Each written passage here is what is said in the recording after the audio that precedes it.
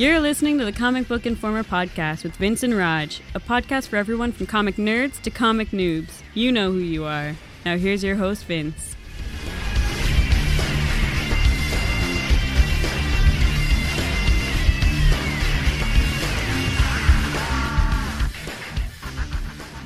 Hello, everyone, and welcome to issue 24 of Comic Book Informer.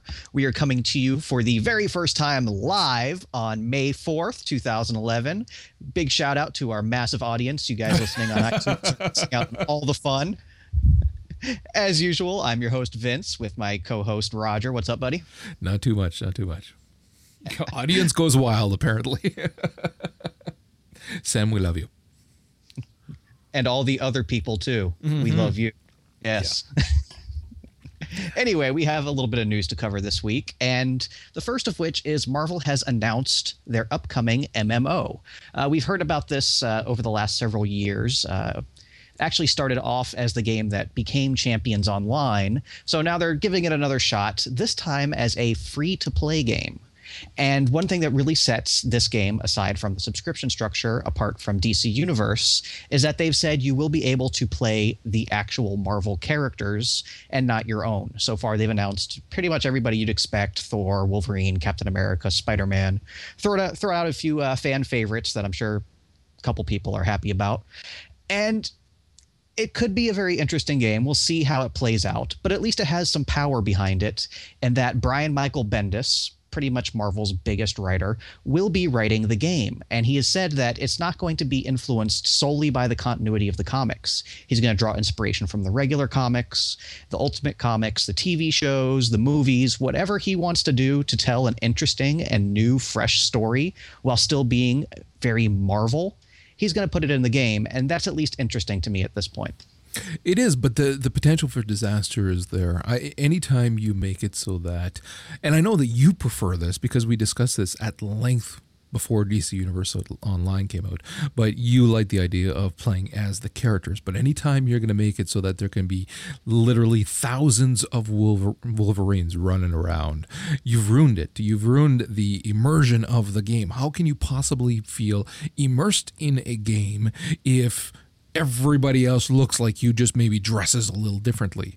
And that's the biggest drawback that's going to be in the game. I don't care how they make it so that in their game it makes sense, and I'm air quoting here. It can't make sense, once again, air quotes.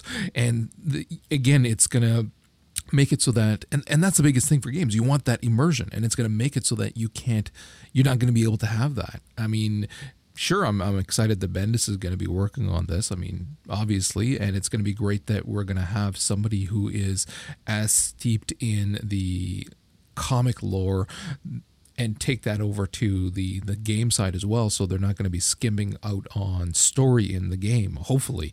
So that's fantastic. But once again, by making it so that everybody can choose those iconic characters that everybody wants to be, you're throwing out immersion, and on top of that, you're going to make balance very, very difficult when you start balancing PvE, PvP, and everything, and everybody's the same character. It's going to be one of those where, again, when you look at the archetypes of what gaming is in terms of MMOs, where your group makeup for PvE content or PvP content has to be specifically this type of class, specifically this spec of this class and this and that. Well, it's going to be the same kind of thing where you're going to need, we're going to need a Thor, a Wolverine, and a whatever for this encounter. And I don't like that. I really, really, really don't like it. I think that DCU Online has it. The way they did it, where you can work with the characters, is fantastic without you actually being them. I think that works far better. Yeah, it's always been a weird issue with me, because we've discussed this at length on our other podcasts about DC Universe Online, where for an MMO, creating your own character definitely works better than playing as the established character. But that said, there's a lot of people who, if they're playing in the DC or Marvel universes, want to play as those iconic heroes. So it's a weird balance, and while DC seems to be going the way that works best as an MMO, Marvel's going the way that works best as far as a game most fans would actually want to play more. Now, if that's going to be the better game or not, that obviously remains to be seen. And we're just going to have to keep our eyes on it as it goes forward. Yeah. All right. So briefly moving on to the next moment, because neither one of us are terribly excited about it. Marvel every day this week has been announcing their upcoming plans for the Ultimate Universe. First of all, on Monday, they announced the relaunch of Ultimate Comics Ultimates. And yeah, dude, yesterday, somebody buy Marvel a Thesaurus. So that a thesaurus? A thesaurus. Shut up. I'm on my second glass of wine. But yeah, they need something else, because when you start naming your comics Ultimate Comics Ultimates, there's a problem. There's a problem, folks. I can't believe this got passed to, editor-in-chief who signed off on this and said, yeah, that sounds like a fantastic title. Go for it. No, come on, people. There's got to be other names you can use. I'm just waiting for the Ultimate Comics presents the Ultimate Ultimates versus the Ultimate Comics Ultimate X-Men. Spectacular Ultimates is what they're waiting for. That's in the least. Yes. So they also have the new Ultimate X-Men title coming out. And just today they announced Ultimate Hawkeye miniseries. So basically coming up in September after the Ultimate Avengers versus the new Ultimates. I'm sorry, Ultimate Comics New Ultimates versus Ultimate Comics New Avengers. And the whole Death of Spider-Man thing coming up in September, they're once again relaunching the Ultimate line. And it actually hasn't been that long since their last relaunch. They did the big Ultimatum event, a couple years ago. See where I'm going with this? Yeah. And then relaunched with a new line of titles under the Ultimate Comics banner instead of just Ultimate, because, hey, that's a new word. That's different. And it just, while they were trying to move things forward and do a good relaunch, a lot of publishing delays just really killed it. They put out 6 issues of Ultimate Comics New Ultimates in the time it took out to put 3 volumes of Ultimate Comics Ultimate Avengers. And then Ultimate Comics Ultimate X has come out with 4 issues total in the last year-ish. So they're getting some new creative teams on hand and handing these characters over to writers who really don't have that much experience with the Ultimate Universe. So it could be interesting. There's some nice ideas here. Just at this point, the Ultimate Universe might just kind of have played itself out. I'm not going to disagree with you. It's basically what's happening by the sound of it is just after Fallout is just going to be a reboot. And I'm thinking, okay, well, I thought that the point of this, and you can correct me because this started before I was reading again. I thought the point of the Ultimates universe was just here's a sandbox, screw it up as much as you want to if you have to, and then once it's done, we move on kind of thing. So you can play with the lore as much as you want in the canon and mess it all up if you have to, and then once it's done, we're done. Let's move on to something else. Am I wrong? No, you're not. And that's what was most alluring about the Ultimate line when it first came out. In addition to, it was a great line of comics to pick up if you were a new reader. There was no 50 years of backstory you had to catch up on. You picked up issue 1, it was issue 1. Nothing is established. But it grew to the point where their continuity got so complicated, they literally destroyed the entire world. And then they rebuilt it, and it just hasn't quite worked out. And it's unfortunate because there are a lot of fans who really enjoy these characters, a lot of times more than their regular counterparts. It hasn't clicked for me in the last couple of years outside of Spider-Man. And see, that's the problem that I'm having with the concept of a reboot. If it was supposed to be just a sandbox that you're killing off and then it's done with, then be done with it. And then start if you want to start with the same kind of concept, once again, let's give them another sandbox and see what they can do with this time, then give it a different title. Just go with something completely fresh, completely different, and work with that instead of just kind of partially, half-assedly, and yes, I'll bleep that out, rebooting this instead. And that's where I'm seeing it failing. Yeah, well, it's never going to fail. There's just a lot of marketing power behind that Ultimate banner, obviously, if they continue to use it 4 times in one comic. But it creatively, I think it is tapped out. Anyway, we're going to move on to our actual discussion for this week. And that is something I've been waiting to talk about. And you've been waiting to read, so I'm glad you finally got your hands on it. And that is the Age of X event that's been going on. Little bit of backstory. Mike Carey, the writer for X-Men Legacy, which we have both been enjoying greatly, decided he wanted to tell a story tying together multiple generations of the X-Men, be it the original 5, the New Mutants, the what have you, all the various X-Men in one big story. And Marvel liked it, editorial liked it, and as a matter of fact, they liked it so much, they decided to make it a little mini event. Instead of being an X-Men Legacy story, they were going to span it out between the X-Men Legacy and the New Mutants title, and then throw in a couple of tie-ins as well.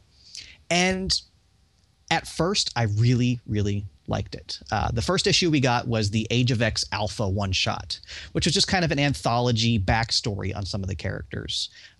There's some stuff in there about Cannonball. We got to see Magneto first building the fortress. But the ones that stood out, of course, were Wolverine, because he has no powers that he can use in the Age of X, and what is probably one of the coolest alternate backstories for a character I've ever seen was Basilisk, the Age of X version of Scott Summers. That was a really cool story to me. Oh yeah, definitely. But yeah, no, one of the things that I was not crazy about was that feeling again as if these backstories are being crammed down your throat far too quickly. And I mean, when it starts to impact on you can tell backstories without it impacting on the dialogue that people have. So when you're seeing these people that are sitting around, these mutants that are sitting around the campfire, and you can recognize them all, however, they've got different names, different relationships and everything, but it's the way that they talk where they're leading into the backstories. And it's like, that's not how people talk. It's not natural. And again, it's one of those where it snaps you out of that immersion.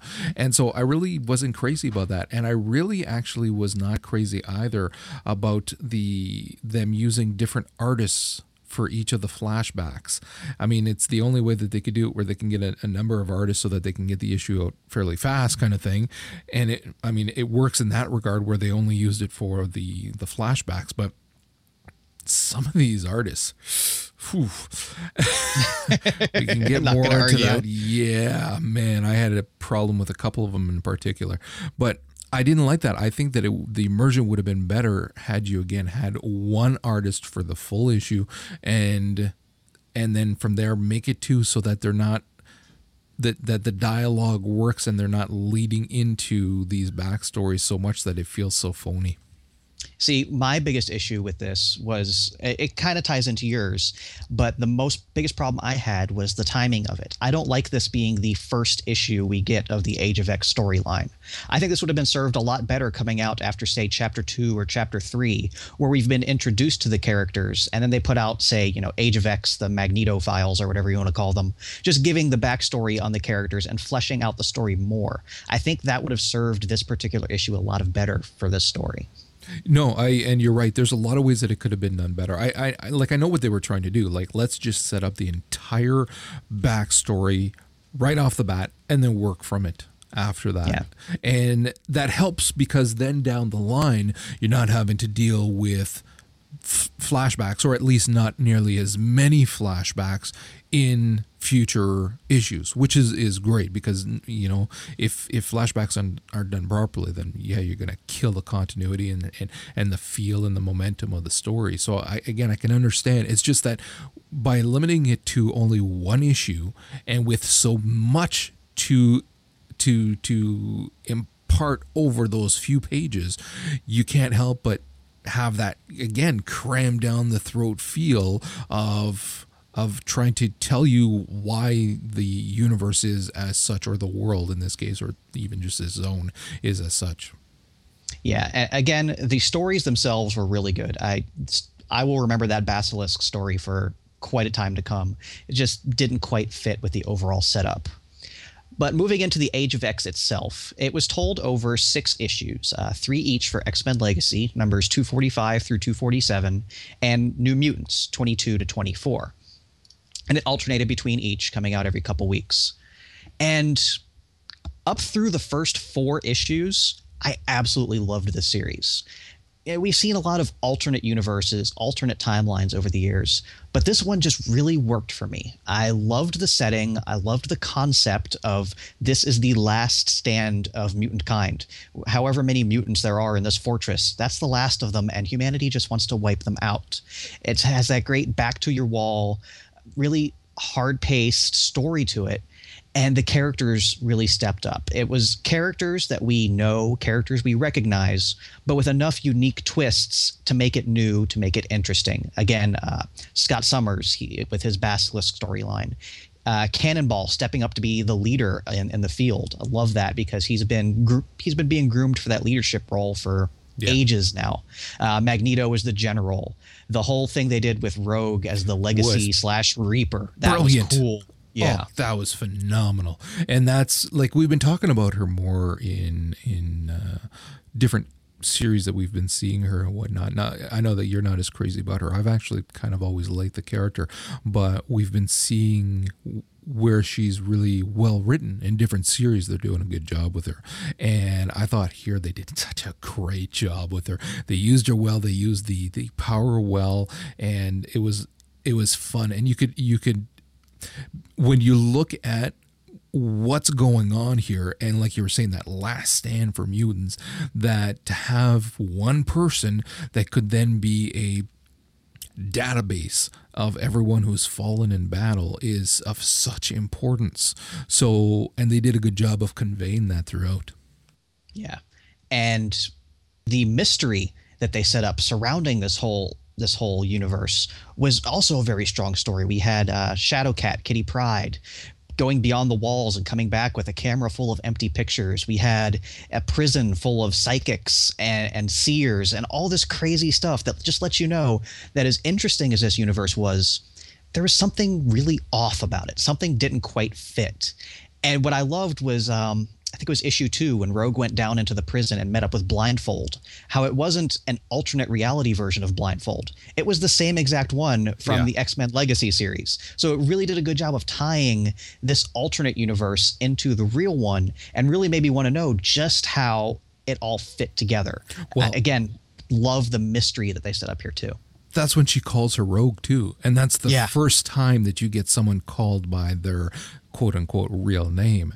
And it was that moment where, because up until then, I've been trying really hard not to follow any news about it, not to read any reviews, and just stay away from it so that I could read it all in one evening kind of thing. And so I didn't know if this was going to be a strictly non-canon story arc that they'd run over X amount of issues and then it would be done, or if they'd somehow try to fit it into the canon. And so that's why when I read Rogue that first time, that's when it was like, okay, so they're going to try to make this make sense. Yeah, that was pretty cool.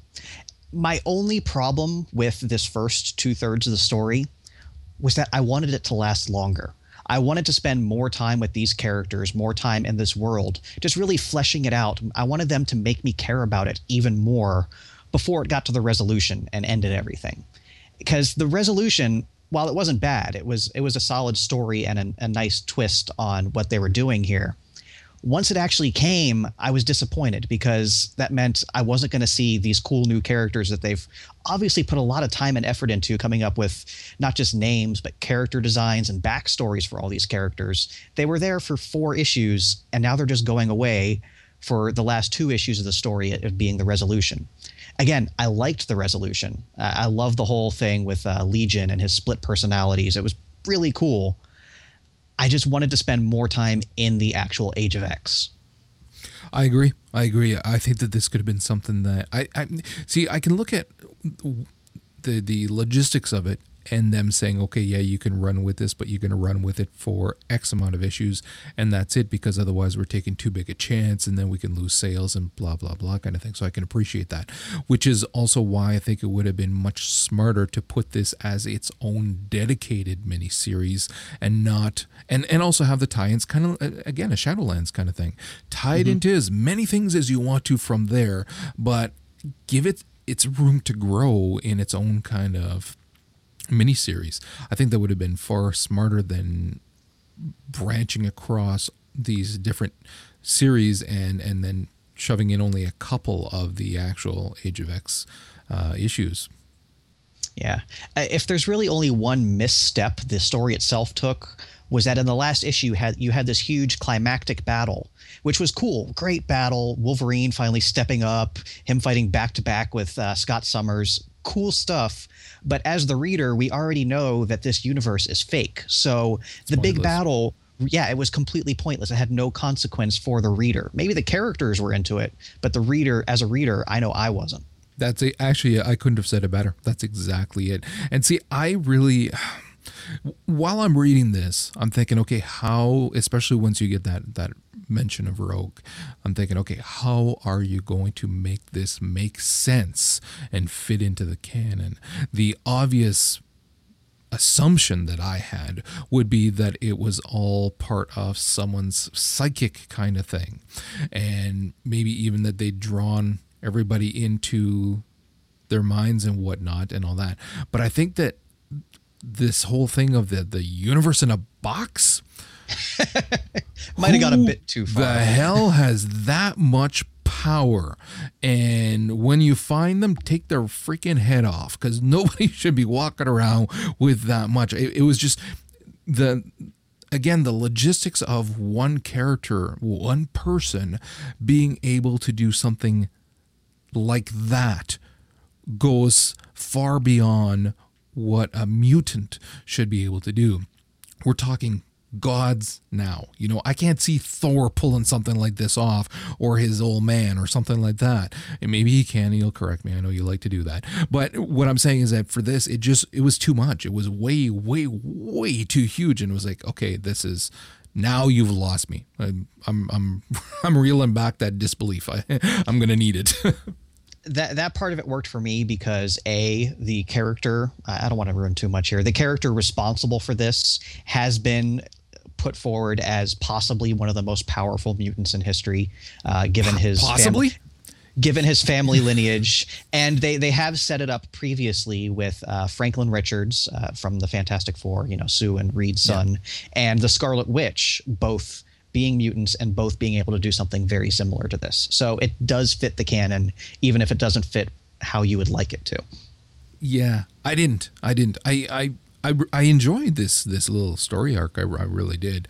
And I really enjoyed the alternate take on the characters. Man, I was digging that. And I really would have liked to have seen it go further too, like you were saying. Really. And I would have liked to have seen more of the build-up before they got to Fortress X. Yeah. And that was all done through like promotional materials and stuff. And it was a really cool story, but it was all through, you know, hidden websites and little, you know, stuff hidden here and there. But it was some cool stuff going on.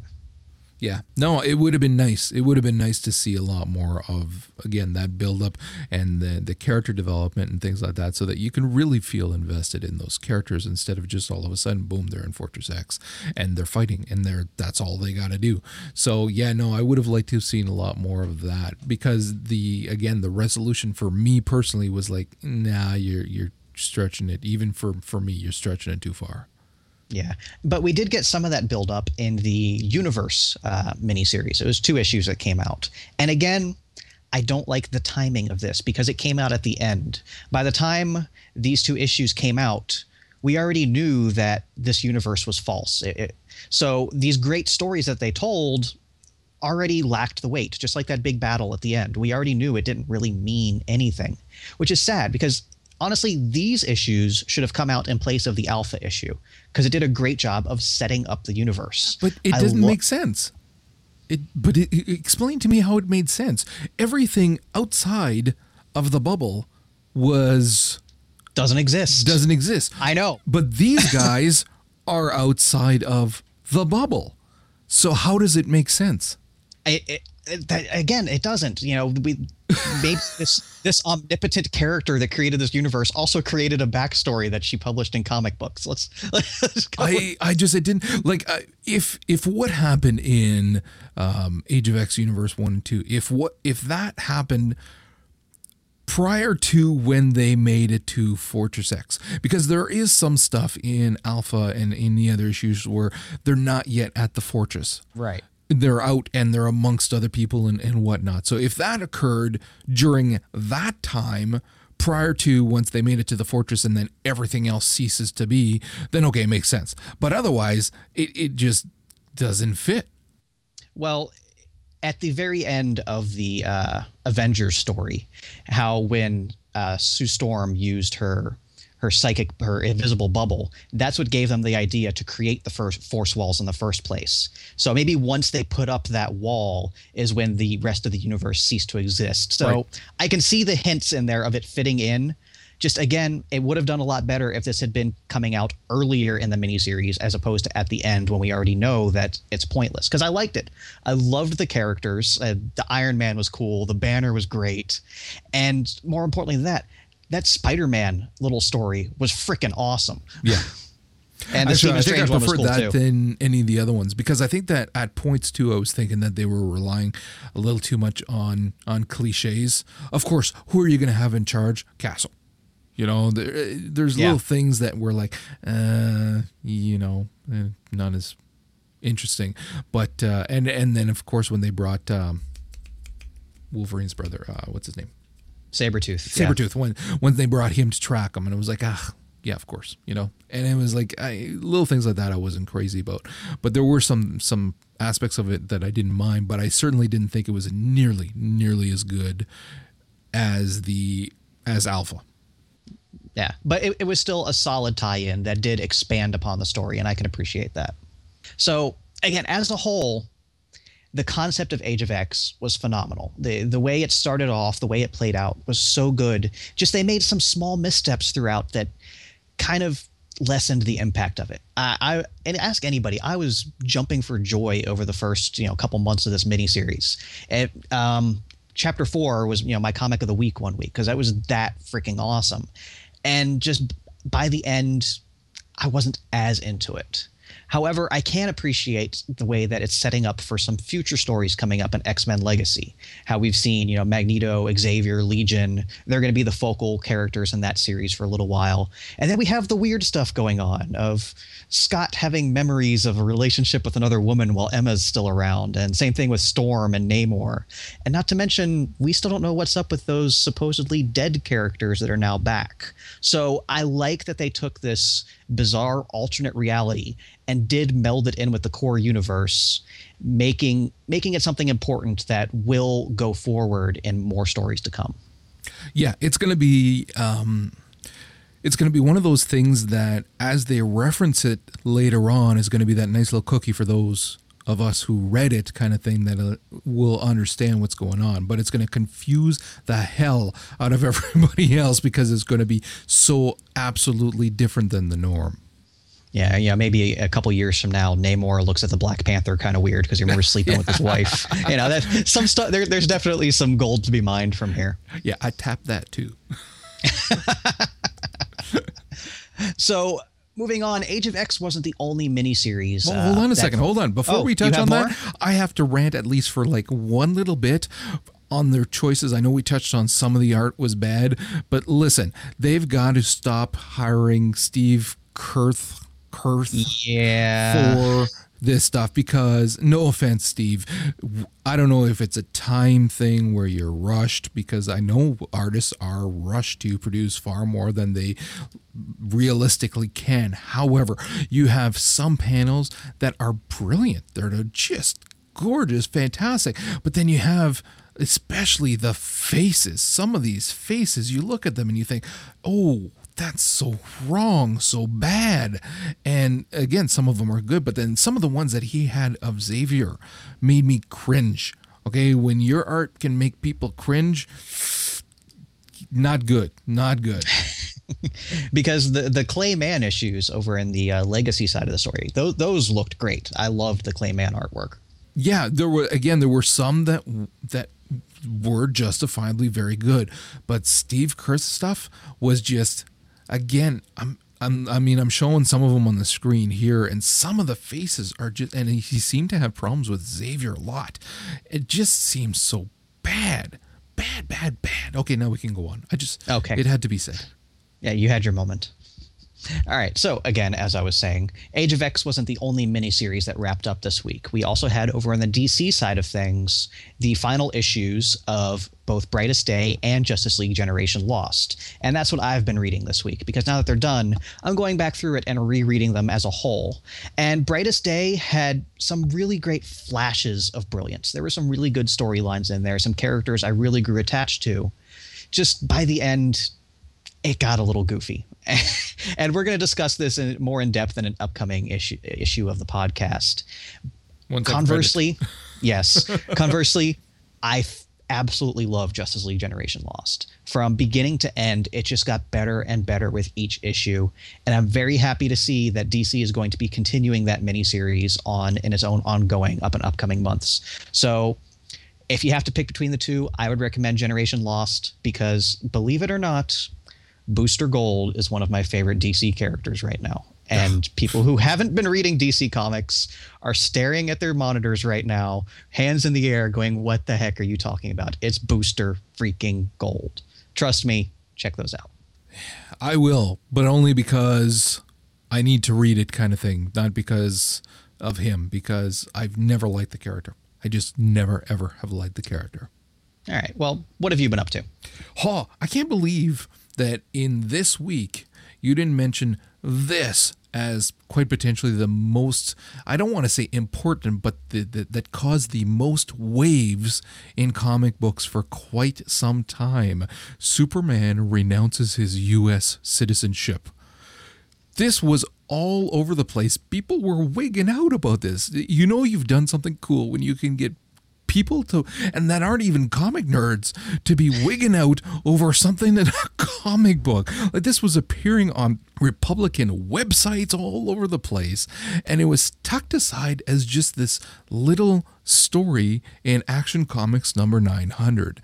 The bulk of the story, of course, was this thing with Doomsday, which was maybe I've gotten a little jaded with some of the DC stories lately. I haven't been enjoying them quite as much. This was partially in Superboy, and maybe that's also why I'm like, ugh, this Doomsday crap, I'm sorry, but I ain't digging it. And so when I was reading this, it was like, I mean, it was all right, but it was certainly, I don't know, I didn't think it was that big a deal. And the whole bit with Luthor was, once again, one of those, you've gone too far. There's that line, and it's a hard line to know when you've crossed. But, I mean, I felt that the whole bit with Luthor was far too crazy. It was just too out there. And then there's the little stories afterward. There were a few of them, one of which was brilliant, and that was the one, and it's called what? Hold on. It's called Life Support. And Damon Lindelof wrote that, and the artist is Ryan Sook. And it was the guy from Lost. I don't know. Is it? Yeah. Is it? Okay, well, whatever. Yeah. Dude, it was okay. I loved it. It was fantastic, and it's basically just a little, and it's very short, just a little vignette showing Krypton essentially before it was going to die. And who's Superman's father? What's his name? Do we know? Jor-El. Getting someone to help him with his plan to get Kal-El off the planet, kind of thing. That completely spoils it, but it's still worth reading. And it was just this fantastic little vignette, and the art was great, and it was very, very well written. I enjoyed it a lot. And then there's this little story with Kent and what's her face, Lois Lane.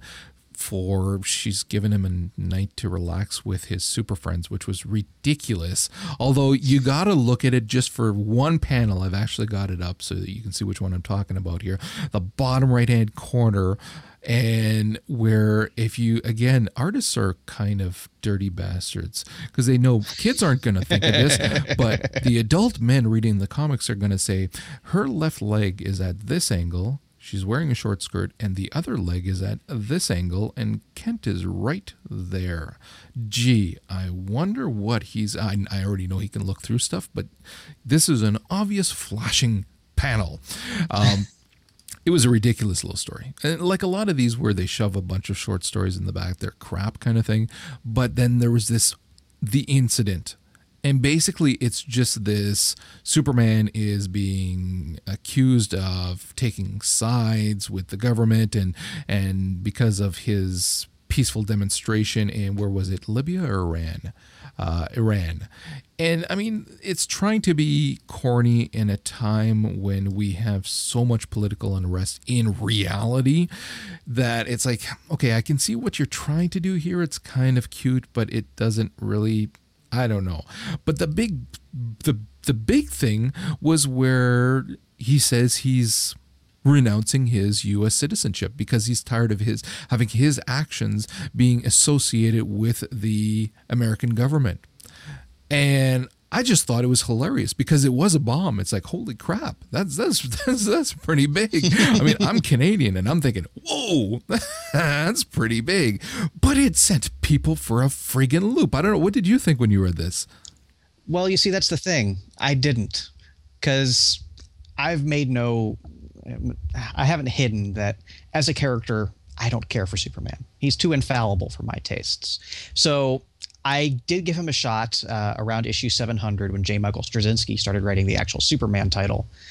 And it was a nice concept, but the writing was so awful, I once again gave up. So the entire Superman side of DC holds no interest for me. So I actually didn't check this one out. I saw everybody complaining about it, and I was like, oh, that's messed up. But again, I don't care about Superman, so I really don't care what country he works for. He could go to Canada for all I care. For all I care, we'll take him. He could stand the cold. It's not like I had any obvious emotional attachment either to the character nor any kind of he represents, because that's a big thing too. Like freaking, he represents the states, and it's like it makes me laugh. Fights for justice and the American way. He's from Caribbean. He's an illegal alien. Shh, don't tell them. Yeah. So to me, it was. I could care less. However, I thought that something of this magnitude still should have probably been handled in an entire issue, not just, this one panel in a small short story at the end of this other thing. So maybe it was just like maybe it was a what if. Sorry, do-over. We didn't really mean it, guys. Really? Because I'm thinking, is that what they're going to do? Is there going to come a point where they're going to go, that thing that he kind of changes my, which goes to the strip on the gutters, which people should check out because he makes a joke about that where he goes to become the savior for Mexico, which was hilarious. But no, I just thought it was funny that they would bury something that important. And they knew it was important. I mean, you can't drop a bomb like that without knowing that this is going to cause some waves. But so then why kind of just tuck it aside in a little short story, unless they were going for that little bit of shock value, which is so hard to get nowadays. Yeah, and they got it. Yeah. They didn't have to kill anybody to do it. So you had something else this week? No, that's pretty much it. I mean, I got caught up with Uncanny X-Force as well as Uncanny X-Men. I'm still working on those, so I've been enjoying them. We're going to be tackling X-Force a little bit more in future episodes as well. I've been enjoying it, but I don't think anywhere near as much as you have. No, I'm a fanboy. Quite obviously. So although anyway, I can say that I'm not hating Deadpool as much as normal. Yeah, that's my goal for you, not to hate him as much. It's not that I like him. It's just that I don't hate him as much in this. All right. So wrapping up with our new releases for today, we have Irredeemable number 25, Batman Beyond number 5, which hopefully will have Batman in it, or more of him, I should say. Yeah. Secret Six number 33, Jennifer Blood and Annihilators both at issue 3, Avengers Academy number 13, which I will continue to say until people believe me, is the best comic in the current Avengers lineup.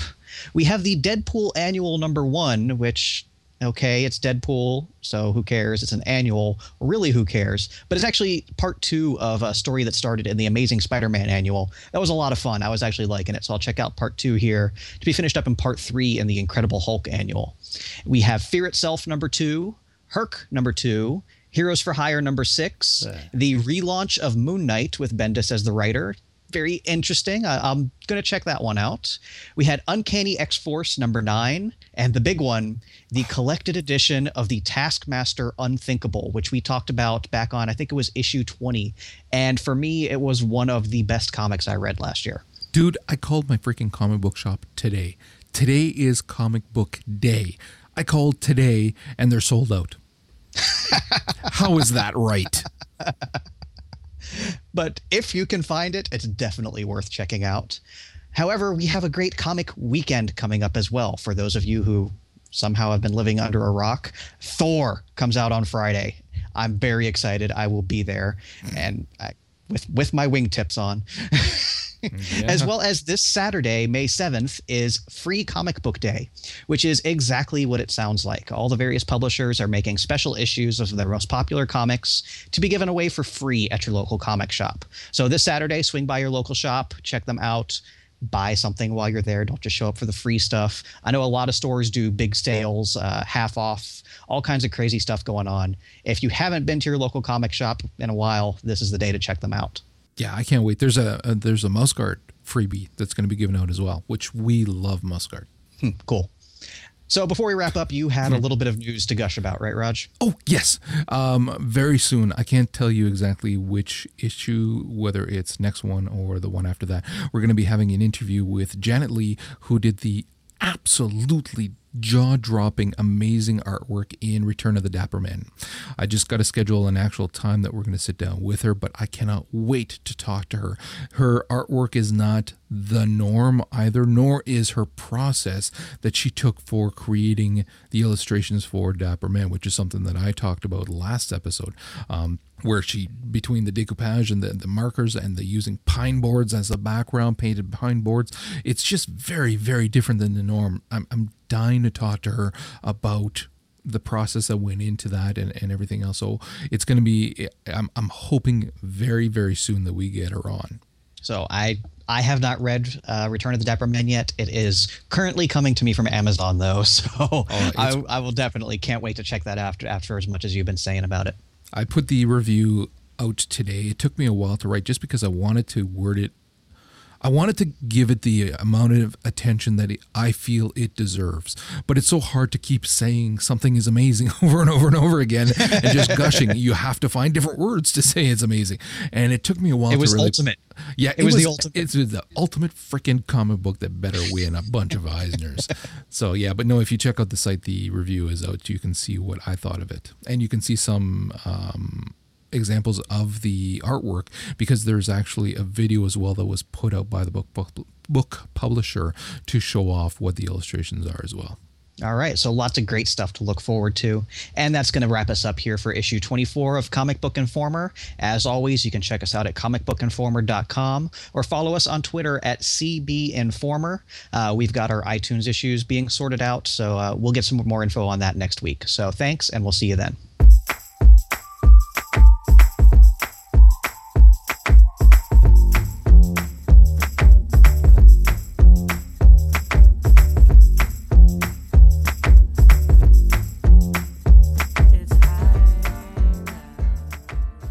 Oh, yeah, I'll be there. Screw you, Joe. You're not here. This is going in the outtakes. He said Joe. Yeah. He'll be here in 10 minutes. I'll be there. Don't you worry. Tart at least has an excuse, but Joe has none. No excuse whatsoever. He's off today. It's not like he was doing anything either. I understand he had maybe laundry to do because it's his day off, and it takes hours to clean those shorts out. But still. Plan ahead. You knew that 7 o'clock you were supposed to be here. You get those raiding shorts with the stain right there. Man. Those suckers gotta be rank. You can stand those suckers up and put a drink on them. I think he just leaves them on the chair and then just slips into them when he sits down. No, he just puts them over the rad and hopes they'll dry out. Neighbors think he's a serial killer. It smells so bad in his place.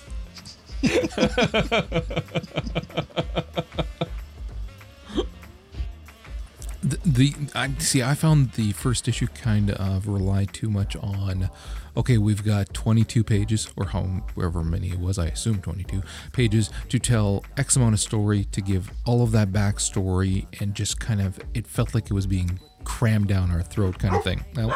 And there we go. It was bound to happen. Can't edit that one out. And I thought, you know what? It's like the wife's not going to be coming home at this time. It'll be great. There won't be anybody coming to the door. I was wrong. So we're just going to wait a moment. See if that's all right.